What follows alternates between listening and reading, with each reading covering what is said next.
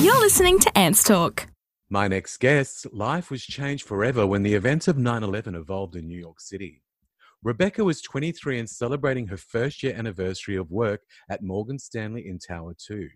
She had just arrived to the lobby when the second plane hit. With the building shaking and crashing down around her, Becky had no idea what happened. I'm so thankful that Becky has offered her time to talk to us about that fateful day. Please welcome Becky. Hey, Becky, how are you? Hi, I'm good. How are you? I'm very well. Thank you so much for joining us. I really appreciate it. As we've already spoken about, you know that I'm obsessed with New York. So this story really affected me, and I'm sure as it has you. Well, yes, and obviously I love New York too. I still live here, and I live downtown New York, and it's I'm so jealous. never even crossed my mind to. I'm very jealous where you live, except minus what's happening in the environment right now. But well, once the fires stop, I'm always happy to swap. Okay.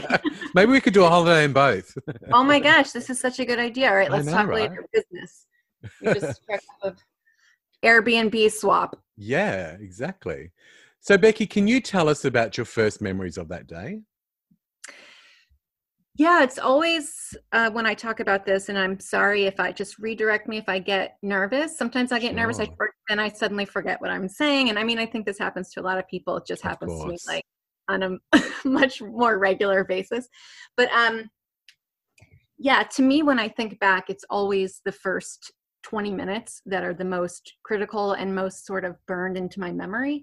I think because that's when, without consciously thinking, but I knew that my life was immediately in danger, or not that my life was immediate. It wasn't even like I had time to think about that. I just sort of, it was the end. I don't know if I processed like I'm about to die or something, but it just so that was the most life-changing moment, and the most, sort of I remember.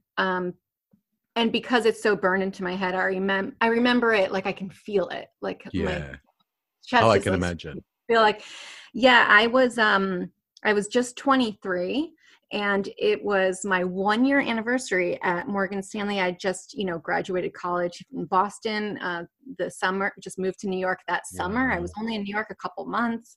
I loved it, and I loved I was on the 74th floor of Tower 2. That would have been amazing. It was amazing. It was. And I was just there, I mean, exactly 1 year. And and I went to the restaurant. My boss had taken a couple of us up there like some weeks prior. So at least I got to do that once. Yeah. Windows of the World. Yeah. So it's on the 100, whatever floor. Funny enough, I actually have a menu from there. You do? Yeah. Like a pamphlet. Man. Yeah. I feel like I'm haunted by the story of, I don't want to get too sidetracked, but it's like when I start telling my story and I start thinking of the other people involved, because this is not about just, me at all. I just want to I feel like self-indulgent sometimes, like when I'm talking, even though I know that, sorry, this is like, I feel like I'm in therapy being like, I also think that reliving them too, it's giving them a voice. Yeah. It's allowing them to be remembered. That's how I look at it. Yeah. It took me a long, like we talked about a few minutes before, I think you might have like become way wiser than I have in general, and also way quicker than me. Like I'm just realizing that all this I am older. Yeah, well, not that much. But I do now sort of give myself permission to talk about things and to know that it's in the same breath I'm thinking about the people that were around me that day.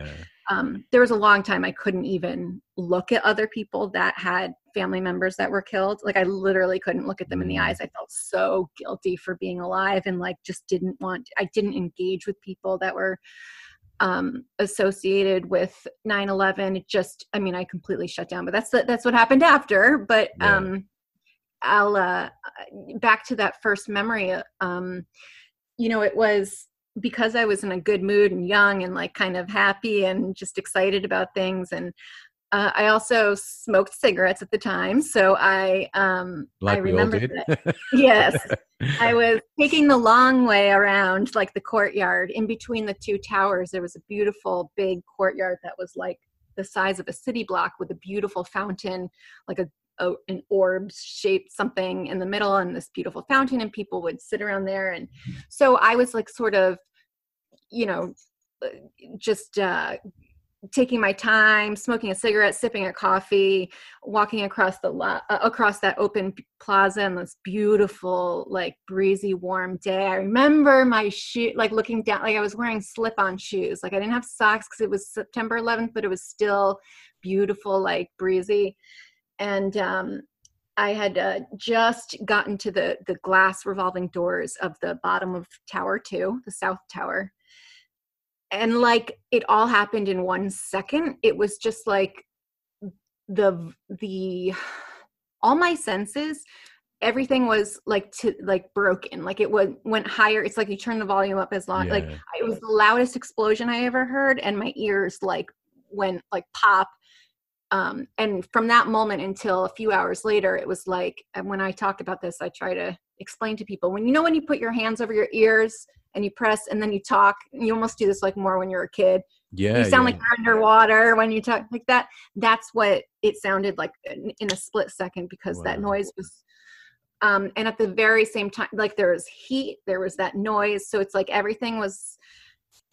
was a man who really alerted me to it. It was like I was still in my little like dreamy, last drag of my cigarette zone.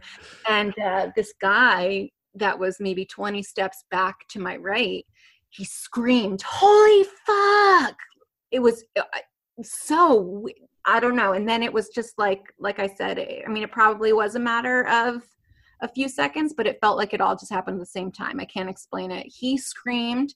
I suddenly like threw like my cup of coffee, and the noise blew out my ear. And then my body was really hot. And the man that alerted me sort of out of my dreaminess into this like moment, he must have seen the plane coming. He was crushed. It was like all in 3 seconds. He fell or was, I'm not exactly sure. And I guess it doesn't really make a difference, but sadly, he screamed and then he was silenced, and I just bolted, and I was running back towards where I came, relaxed with my cigarette and coffee, and was running like haphazardly through that open plaza, and people and it was just raining down huge pieces of debris, metal, I guess, or debris, whatever it was. I don't know. I don't remember seeing like papers and stuff flying that early. It was just like in the first few minutes. Yeah, it probably hasn't reached you yet. Right. But the pieces of metal and debris were immediately, it was just like you're running through a thunderstorm of metal or something. Would have almost been like a video game. Yeah. It was so, except, and the thing is, I remember that feeling of that adrenaline that my body ran and I wasn't part of it. It just, that fight or flight, my God, I was flight. And I don't know how I wasn't hit by anything. I lost my shoes. One shoe when I was running and hurt my foot. It was like nothing. But I didn't even stop. It just sort of zigzagged. I don't know. So again, why I think about just those first few moments is I was just in a weird spot where that was the most dangerous for me. And I ran back into the building, actually just the side of it, because there are the two towers and then there are smaller buildings that are sort of connected to it. I thought there was a bomb or something. I was at the base, like entering the lobby, so I didn't see it. I was at the bottom of the tower, so I ran back into the side and I collapsed on the ground, and I was like clutching the ground, and I think that was the most raw, scared, uncontrollable emotion, fear, everything, impending doom. I don't know. Like that was the most I think I felt in one moment. And also like, I don't think I ever felt like emotions like that again. Like then it took out so much energy that like I didn't feel emotions for the next like 10 years. But so I was like that on the ground, and I was like, it was uncontrollable, and people were streaming up from the escalators under underneath the World Trade Center, where there was a whole shopping center and food and everything in the subway system, and people were coming up and rushing out through the doors to the street, and I was yelling at people like, "Don't go out there!" Thinking that was where so I'm yelling at them. Thank God no one listens. They're just like, crazy lady on the ground. Who cares?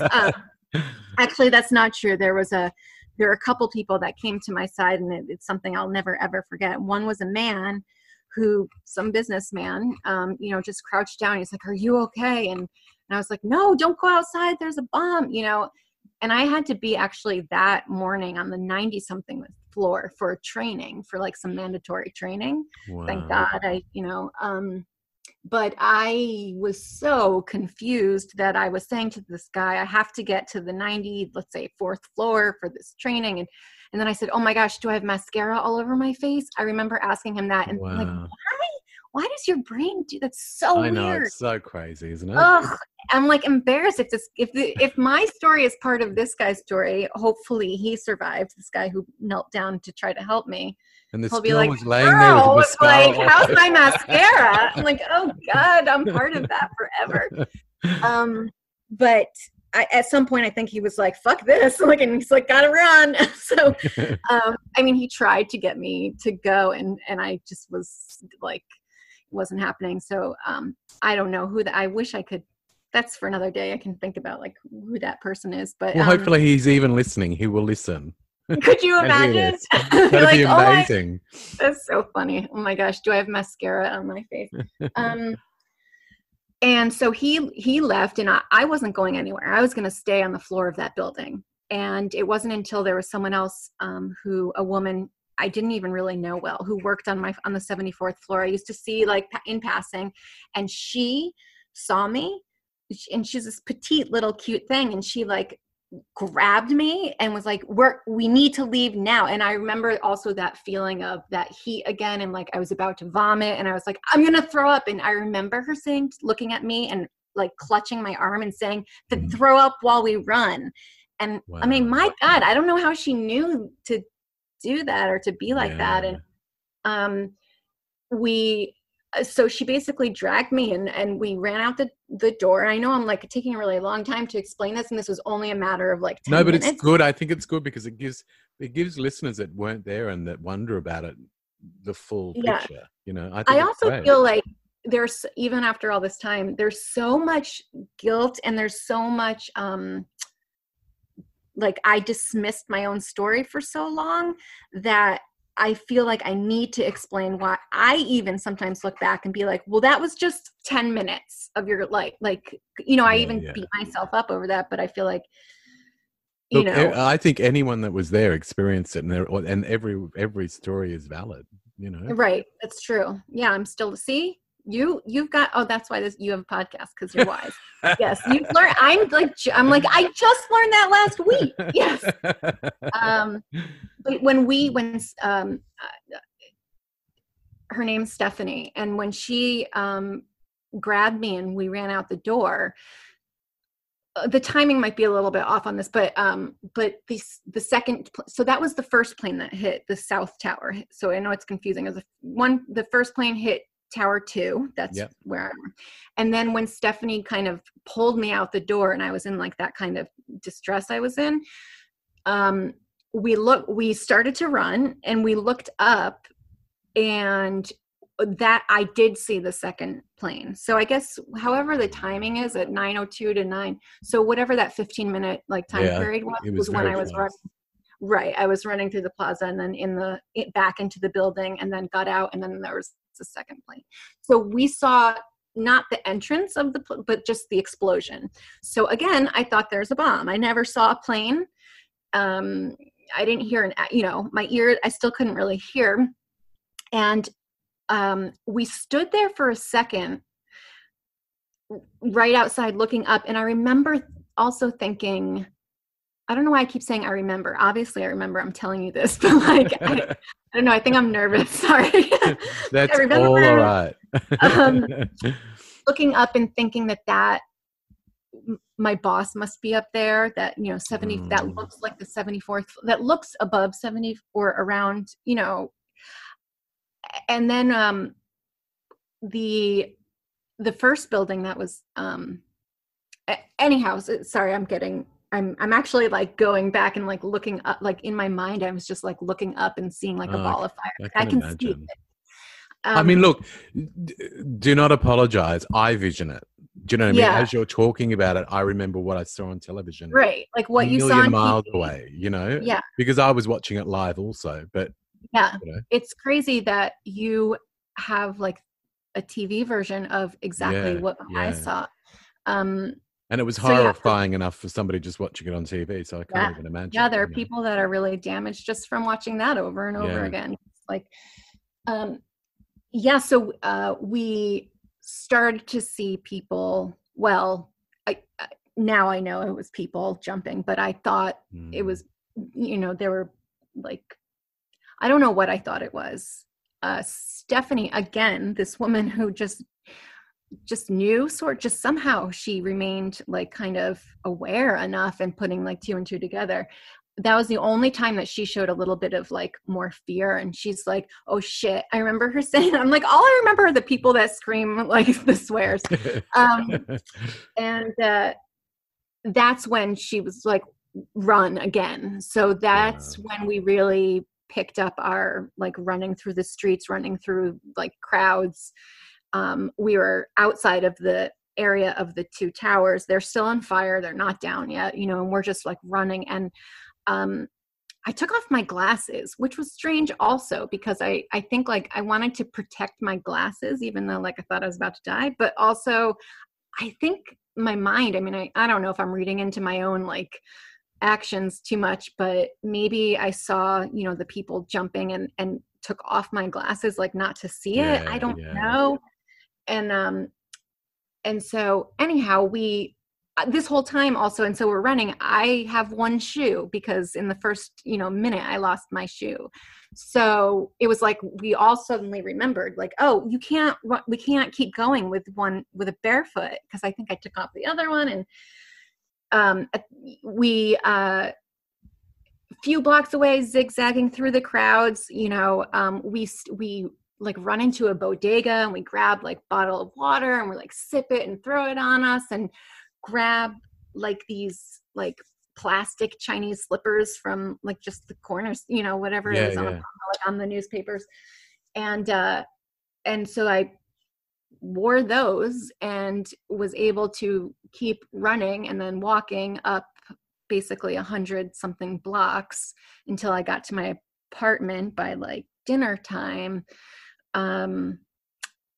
with my apartment, which was way uptown. So basically we were probably running and we were probably maybe like in Soho or just like a number of maybe like 10, 15 blocks away by when the buildings came down, but I didn't hear it. That was the weird thing, is because I couldn't hear properly. So, and once we saw what we saw, we also didn't turn back and like really look. So I didn't see the buildings fall and I didn't hear it. And so when it's kind of a long story that I guess that's the point of today, but I'm like, we'll skip this next part. But basically I connected with my boyfriend at the time, who then became my husband, who then became, thankfully, my ex-husband. But I was able to meet him at a certain spot, and he was the one that said like, oh my God, I like, when the buildings came down, I just thought you were gone, and I was like, what do you mean when the buildings came down? And I remember the other people that were like around, like looked at me and Stephanie like, wow, we didn't know. And then it was just a total, and then it was running and walking until I made it back to my apartment at like dinner time. And then it was the whole trying to get through on the phone lines and calling into, there's like an 800 number, like I'm alive, like, well, who were you with? And you have to like go through it. And so there was all of that stuff. And that was like, that was like the beginning of a blur. That would have been so chaotic at the time too, because there were so many people involved. As you said, there's a shopping center downstairs. You've got people that were in the building. You've got people that just are walking past. I mean, absolute chaos. And I can't even imagine how the services got that organized to sort of even have a 1-800 number for you to call. Yeah. And what else is like kind of fascinating is I don't remember that much from like the walk once we were really out of the danger area and we knew that both buildings came down. So I guess that was a matter of like a couple hours, right? Yeah. We were still, I mean, it took that long to get out of like running through the streets to get out of the area. And then when we were just out of that area, I remember like Park Avenue was lined with or Park Avenue South was lined with like servicemen that had these huge guns, and they were like, I don't know if this is a clear memory or not, but to me, they were like lined up on the side of the street and like standing there with guns, and there's no traffic, and it's just a sea of people walking up the avenue. But I also remember thinking how strange it was that how did they appear so quickly, or maybe it was hours later, but still like how did the whole army like show up? And what a weird, I mean, horrible obviously, but just the immediate aftermath was so strange. Yeah, it would have been so strange, like, days later, even all the way up where I lived, that there was this not weird, it was just a horrible burning rubber, dead bodies, whatever, everything kind of smell that wafted like all the way up 100 blocks and like got stuck in the like vestibule between like the lobby door and I swear it's like it was really weird, but people who were in New York City at the time remember that smell, and it was just even if you weren't in that area. But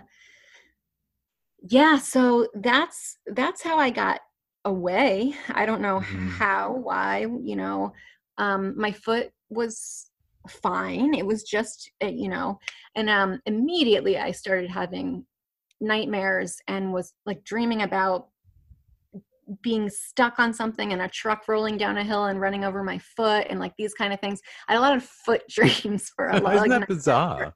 Yeah.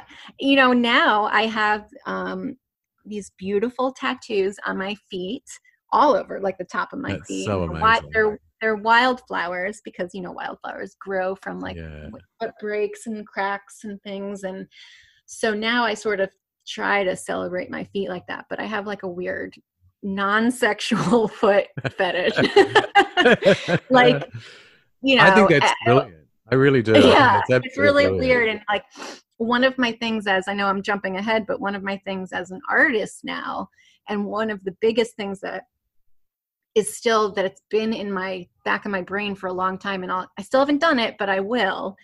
I want to make a painting, like a really big size painting of those little Chinese slippers that I wore up 100 blocks. I have them wrapped up in plastic. I was going to throw them out after a number of years. My dad was like, no. And he took them. I don't want them. Yeah. And then I also, they smell. They have that, if you open the plastic. Yeah. It's so, So I actually got them back from him, and I was thinking, all right, maybe they can serve a different purpose now, and I can sort of, I don't know. So I haven't. That was just going back to my foot, my foot thing. I'm like, I want to draw. I want to paint more. I want to paint shoes, and I want to paint feet and stuff. But it's obviously something that you've. It's basically it's something that you've grabbed onto for the memory. It's serving its purpose for you. Yeah.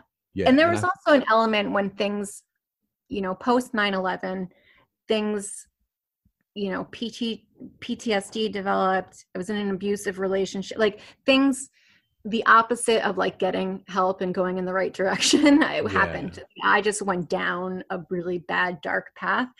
And I used to, if I ever had stubbed my toe or cut my foot, I'd be thrilled. I loved like the pain of like, I wanted my foot to be like cut off or something. It was just a really dark, weird, thing. So I think it's much better now that my focus is on painting the feet rather than like self-harm and all that. This is Ants Talk. I was going to ask you a question, and I've always battled with it myself when I've watched everything unfold with 9/11. And it's especially now that when you can go online and you can watch the footage, you can Mhm. see videos of people's different perspectives and all that sort of stuff. Mhm. What do you personally think about when people put up the videos where they say it was a controlled uh, Oh my god. explosion and stuff like that? Honestly, I've given that very, very little thought and time and energy out of Yeah. there's so many. I'm not even sure that I knew that that really existed for a while, because also I had an aversion to social media. I think the only thing I do, I've never signed up for Facebook, and I'm actually very proud of that. I think I'm like one of, Keep doing it. yes, I, Stay away.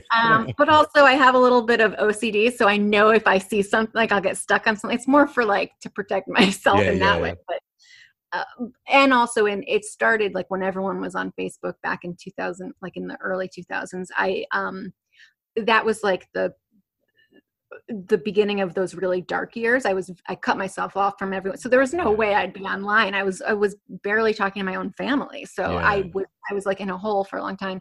But what was the point? Oh, so I think I missed out on a lot of that stuff that was floating around on the internet, which is odd because I would read a ton, like obsessively, about the people that were murdered. So, and especially people that were in their 20s, because I Yeah. kept thinking like, a That split could have been second it me. would have been me, or it was Mm. that, or this person. And I felt like I owe it to those other people to read Learn everything about them. about them. And Yeah. so that's what I did more than looking at conspiracy theories and stuff. And there is a survivor I met that got a lot of attention because there's a photo of him and there's blood all over his face, and he was one of the last people to be pulled out. And he's a wonderful person and a really strong survivor, obviously. He was the one, and it was only a few years ago, that told me, oh, you probably know me. Like when I first met him, you probably know me, you've seen my picture, I'm the one that they put on all those materials that say this is fake.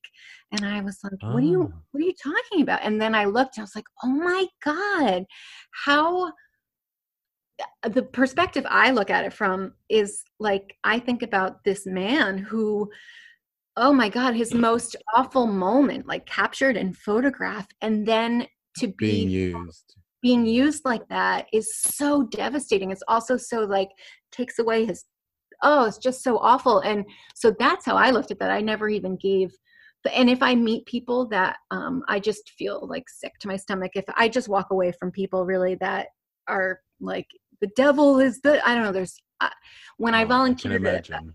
yeah, it's so crazy. And I a few years ago, like when I had my renaissance, as I like to say, like when I woke up from my coma of a decade, I also started volunteering at the World Trade Center Tribute Center.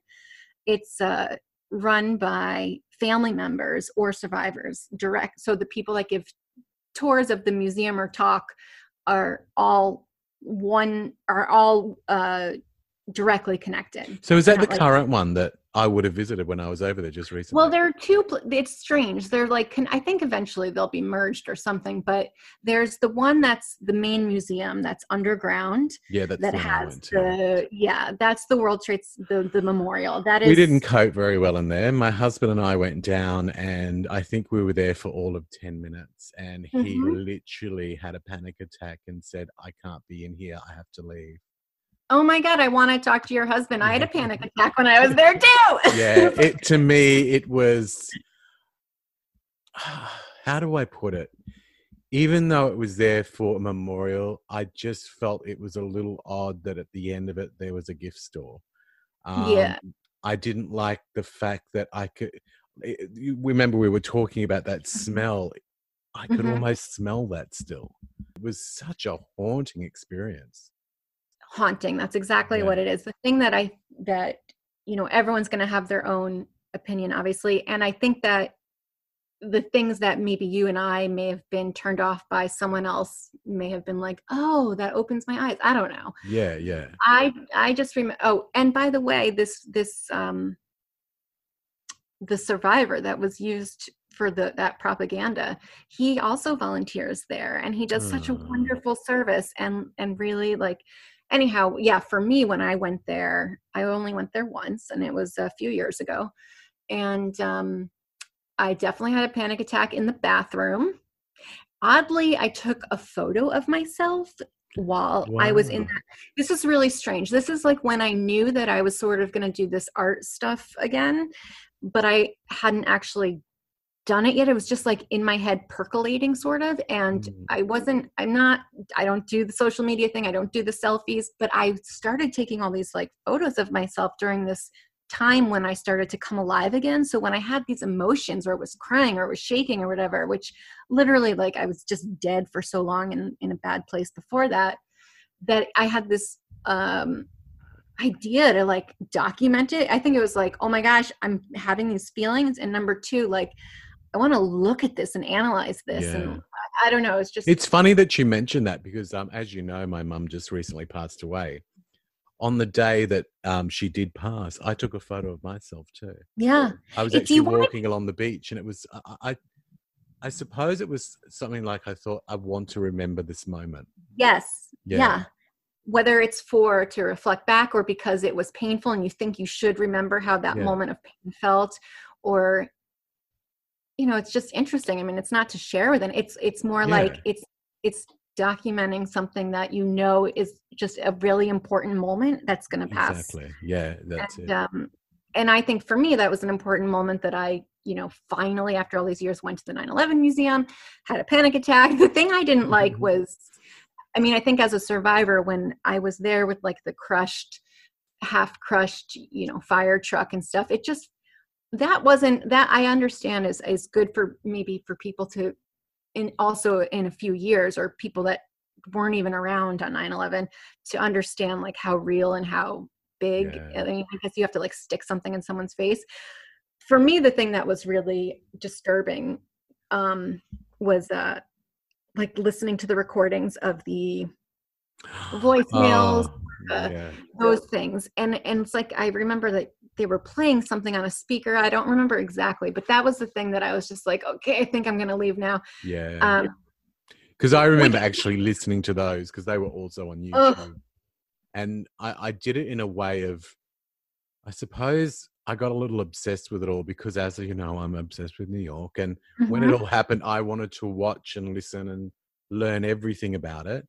And hearing those voicemails was just, oh my God, heartbreaking. So to hear them again in that museum, I was like, I can't even go in here. Sorry. Right. I was the same way with the way I was obsessed with learning about the people that died, learning about their stories. And so, yes, I listened to all those messages too, and cried every single time. And, you know, it's sort of like a self-punishment also. I mean, I think we are very aware, and, you know, we are both part of, you know, living through this. And so I think we're probably not extraordinary in the fact that we were fascinated with this bizarre, horrible, you know, and all those, like, listening to see how real it was when people are saying, I think there's smoke in here, and all of that stuff. But, you know, also I think we weren't as accustomed to these sort of movie-like, horrible, like apocalyptic things happening, where now, sadly, so I think then it was like, it wasn't part of our conscious. We couldn't even put our minds, or like, it really did awaken us, I think, as humans, to the nastiness of humans. Yeah. And the horrible thing is it then opened the floodgates for people just to do it every day now. Yeah. And I think that makes it easier for things, conspiracy theories and things like that, to kind of fly around. And I just didn't, like, again, I didn't even know that it was a thing. And I don't even have the energy to like entertain any of that. But like you said, well, sorry, continue. Oh, I was just going to say that, you know, you were saying it opened our eyes to sort of the evil in the world. And one thing I have to say is my father's parents were Holocaust survivors. They met in a refugee displaced persons camp in Germany after both being surviving the end of the war. and being liberated from concentration camps. My grandmother had the tattoo number on her forearm. She was liberated from Auschwitz.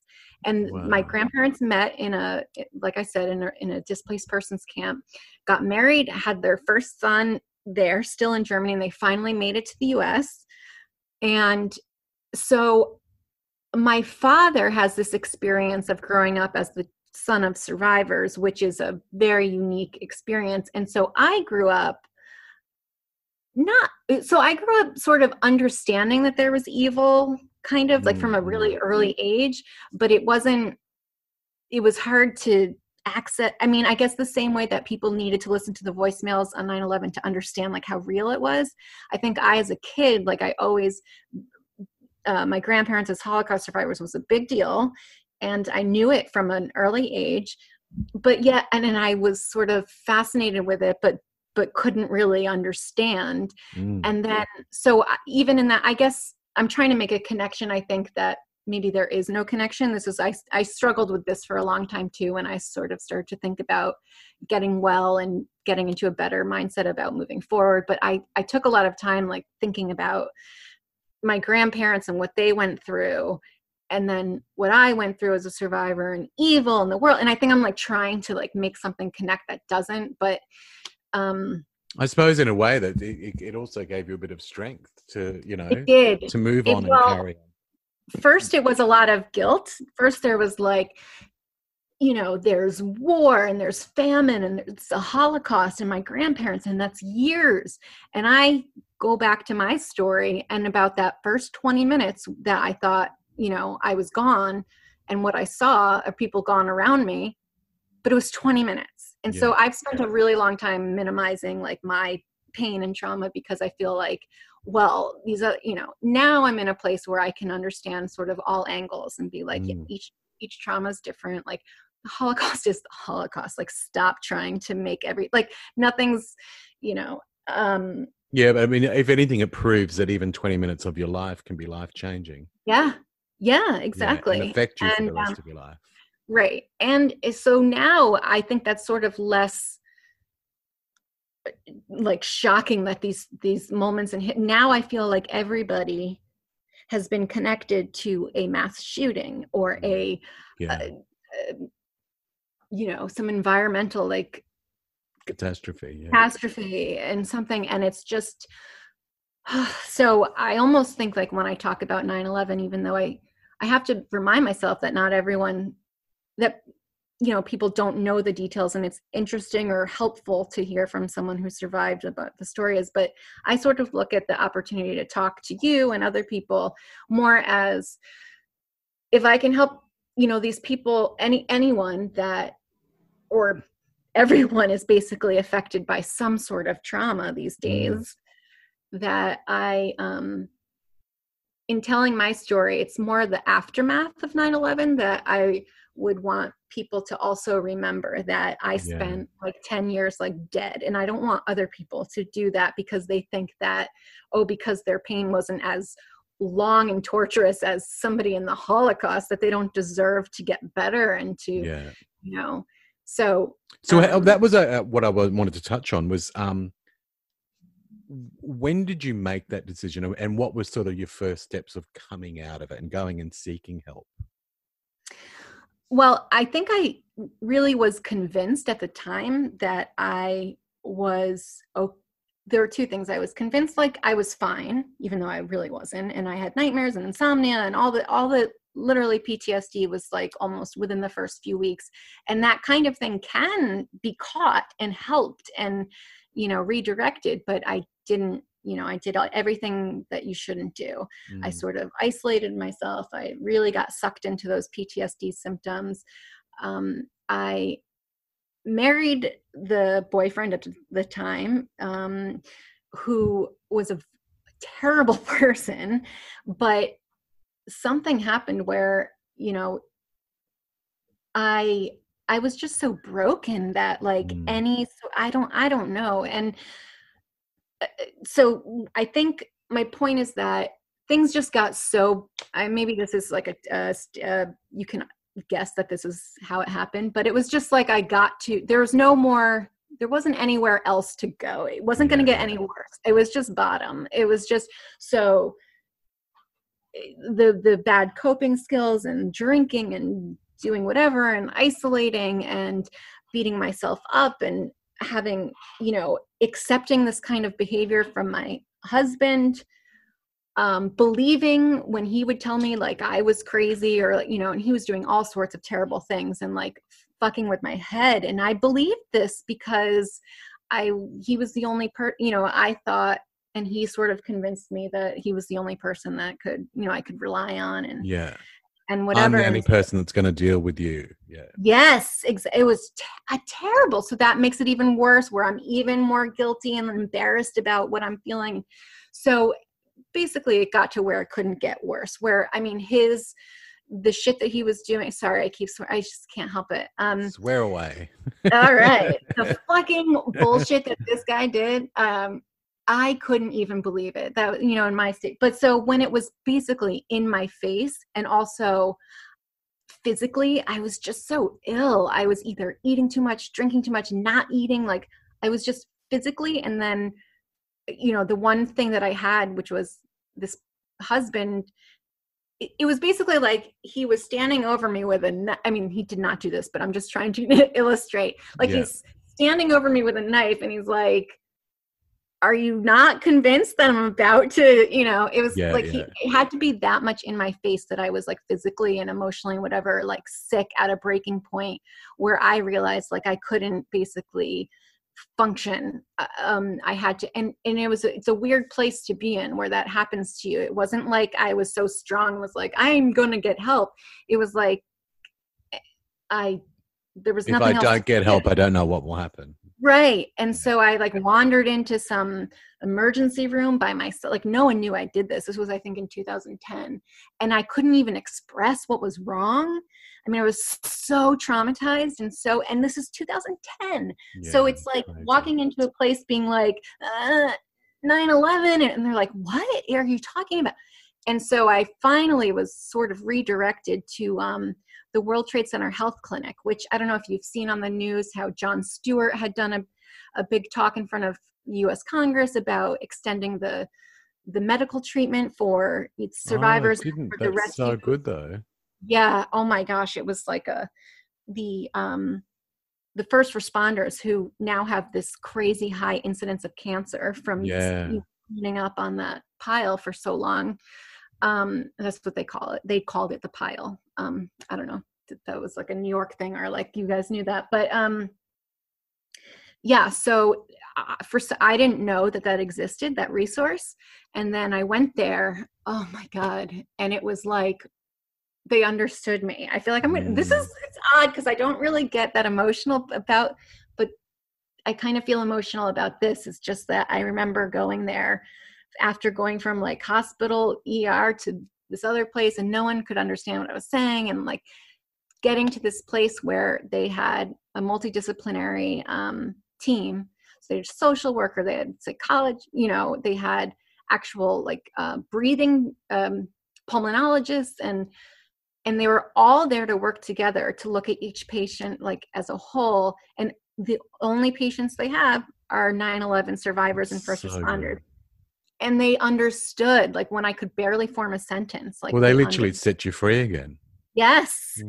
Yes. And then they were sort of responsible for, like, I started going there for therapy and stuff. Unfortunately, I couldn't really get into the trauma stuff so much because I was in such a state of crisis that they actually like helped me. Well, besides helping me like get on medication and therapy and whatever, I never did anything like regularly. It took a long time to like really get into the right healing, but they helped me through like that dark crisis I was in. So to get out of that marriage, and that, this was all really horrible stuff that was like, it was basically how to clear the shit like that was right in front of me. And they helped for those first few years. That was like to 2012, 13. And then I was really free from the immediate crisis of like that dark place I had landed in after so long, that then it was like the beginning of the healing that I probably should have been at that point in like 2003, but instead it was 2013. And that's okay. Now I can say it's okay. Even then I was like, I really teetered on sort of what the value of my life is and this sort of thing. And, you just go somewhere that's so, Oh, I bet. so terrible. And then, so I'm still sort of, I'm out of the marriage. I'm out of, yes, thank God. And single. Any listeners? Yes. Hello, anyone with that nice accent? I heard that my friend who lives in Australia told me, okay, now I'm going to embarrass, I won't say her name, even though I have only one friend that lives in, well, that's you, because I have you. You know who you are. You know who you are. She told me that the, like, maintenance men who come fix your, like, they're called your pipes. Yeah. Yes, exactly. But the literal physical metal pipes. Tradies. Yes, that's what they're called. I just learned this like 2 months ago, and they wear short shorts. Yep. But not all of them are attractive, I'll just let you know. Oh, is that true? Some of those tradies will turn up and they're probably 50 kilos over. Ruining my fantasy. And then the crack shows. So they call it plumber's crack. Well, so when they're actually under your sink, all you can see is their bum crack hanging out the shorts. Well, the bum crack thing, that's more like around here, like a big guy with a bum crack, like, ugh. But no, but some of them are delightful. Sorry. I just mean that my friend said that there are, so I like to keep that in. Anyhow, what is no, that? But I'm going back to that point. There are really some hot ones. There's actually, I think, even on Instagram, or there was a website that you could go to, and there's pictures of hot tradies, yeah. Is it like demeaning to call someone a tradie? No, because so basically what it is, it's they're men that have learnt a trade. Oh, duh, yeah. Trade. Okay. Yeah. So they've learned a trade of plumbing. My mind is like, I help you, you help me. Let's make a trade. All right. I love it. It's so funny. Oh my gosh. Yes. So maybe I should paint a tradie. There you go. New artwork evolved from the podcast. There's inspiration everywhere I turn. I love it. But that is actually what I was doing when in this new, like I said, renaissance. What's happening now is, like, as I'm figuring out what I want to do and who I want to be, or not who I want to be, I am who I am. So how I want to better myself, I'm seeing like inspiration ideas everywhere that seem like regular, like not really big deals to other people, like the dog or the tradie. But to me, it's like signifies so much about, like, I'm opening my eyes, I'm talking to new people, I'm learning this. Well, you've seen my artwork. Mine comes the same way. It's purely from, it just hits me and I've got to create it. I don't know what it's what weird, it is. Right? There's actually a politician here in Australia who everyone hates, and she turned up to Parliament in a burqa. Oh, the weird thing is, because she was making a point because she dislikes anyone Muslim. And oh my God, I was like, wow, that's great. She's trying to show like anyone can wear it. No, it was the opposite. The polar opposite. But the weird thing is I actually created an artwork around that about 3 weeks before she did it. Really? Yeah, it was like a premonition. It was absolutely bizarre. I created this art piece, and then 3 weeks later, she's turning up to Parliament in this burqa, and I'd actually put her in a burqa and everything. Oh my God. It was so surreal. So yeah, inspiration comes from everywhere. It's important. It does. And then it feels like the process of creating whatever it is that you feel like you need to, it's like an itch you need to scratch. Yeah.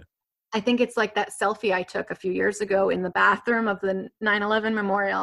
Oh, I just have to explain that feeling. I don't know if just for anyone that has PTSD out there, my PTSD pals, that feeling that like suddenly someone screamed and you almost shit your pants. Yeah. That's the feeling that like shock, like suddenly like, holy shit. Like I get that wave, that feeling multiple times a day still. Wow. Like I'm able to recover from it quickly. And there are things, it's like when I had a conventional job, someone would tap me on the shoulder or something, and I was like, had earphones in or was typing something, and I would jump or scream, like have that like rush of like, holy.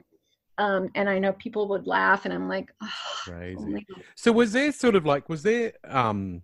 a way of support or compensation or anything like that that allowed you to continue living and stuff like that for any of the victims? It's really complicated. It's so I remember, I keep doing that. I think I'm like buying time in my brain, being like, calm down, it's okay. Maybe it was a year later or something. I was still working for Morgan Stanley. I stayed with them for a couple of years because I don't know, it felt like my small team, like together, they were the only other ones that kind of, I don't know. I couldn't think beyond day to day. So I just sort of was plugging along. And they sent us like the Bruce Springsteen album, like the CD, the one that he made that he wrote after 9/11. Right. And they sent it to us and a check for like $500 or something. And it was so weird. I remember and a pen that said like extraordinary times, extraordinary people. And it rubbed me the wrong way. I don't think I stayed that much longer there.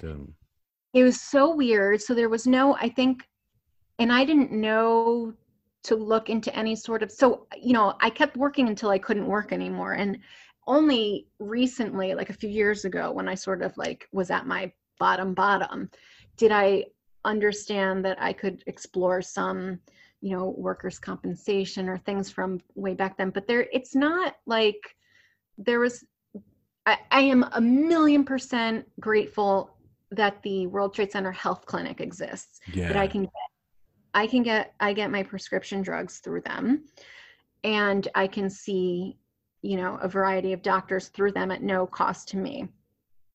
But that's it. Like there isn't it's not like you trip on the sidewalk and you sue the city and you get $5 million. Like there isn't anything else, But I've noticed that with insurance and workers' comp and stuff like that, they don't really love letting people know what's actually available. Exactly.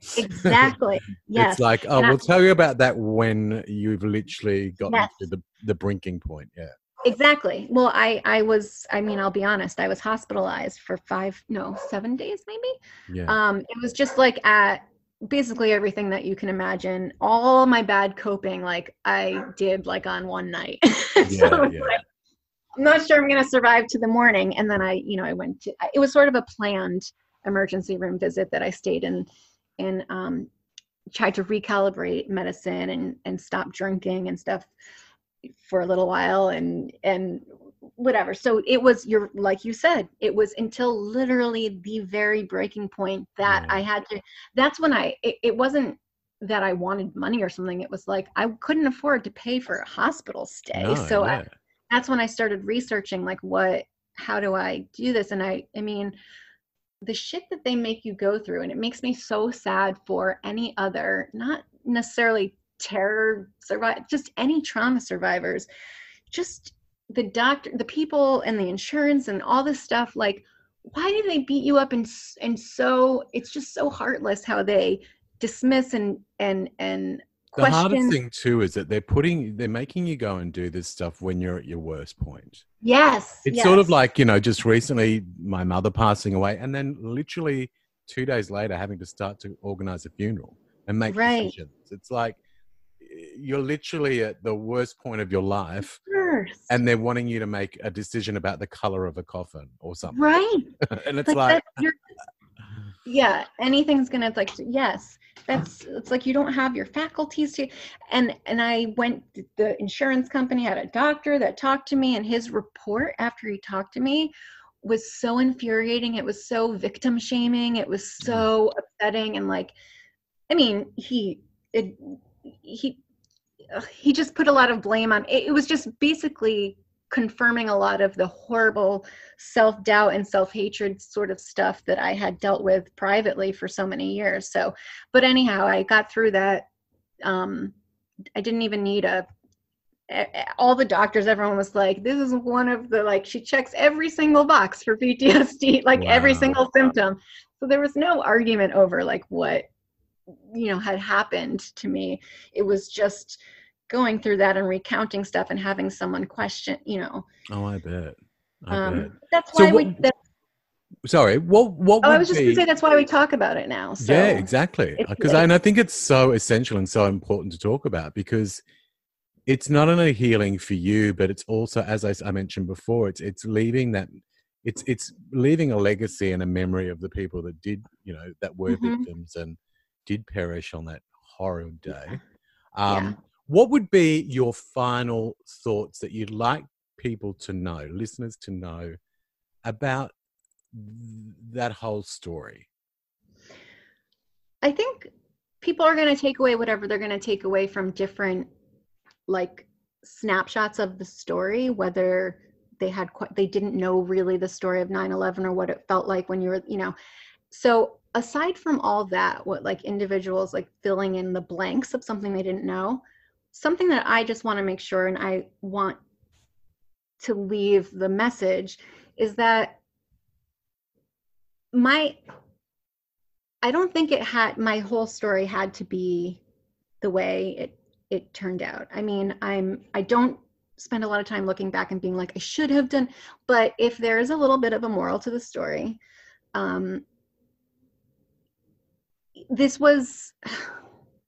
it's possible that I could have been redirected, and that the PTSD that I live with still, that I'm aware of, and it's really frustrating because I don't feel so, anyhow, it's such a drag that it's still a thing.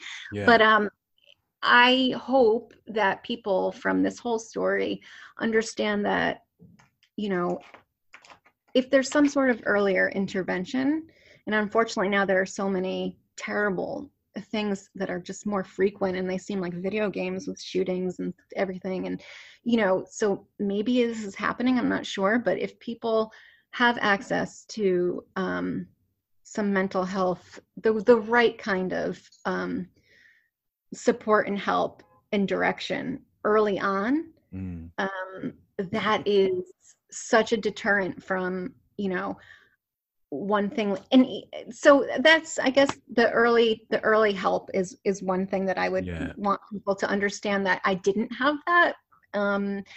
And that's part of what happened. And also just to be able to talk about sort of these terrible things that happen to us, but also how we handle them. And usually we're, we can be embarrassed about all these things. And I'm an open book now. So the other message I would want to leave people is to be more open themselves, or know that I'm doing it like other people. It's cool. You can talk about your trauma. I agree. And if we do that, it will encourage people to maybe have that earlier intervention type of thing. I'm quite happy to be open and vulnerable. Yes. I think that it's the best way, not only to warm people to you, but it also gives them an opportunity to be vulnerable also. And I think that's what we need right now on this planet, because oh my God, everyone's just trying to be the bravado and the big tough guy, and we look amazing on Instagram and all that sort of stuff, all the bravado that's out there, when really we're all just battling through life. We really are. Which is why I have on my Instagram paintings and drawings of myself looking all contorted and crying. This but your art's amazing. Actually, do you want people to have a look? Mention your Instagram. Go, tell them. It's embarrassing because I didn't do social. Okay, it's Becky_Foxy.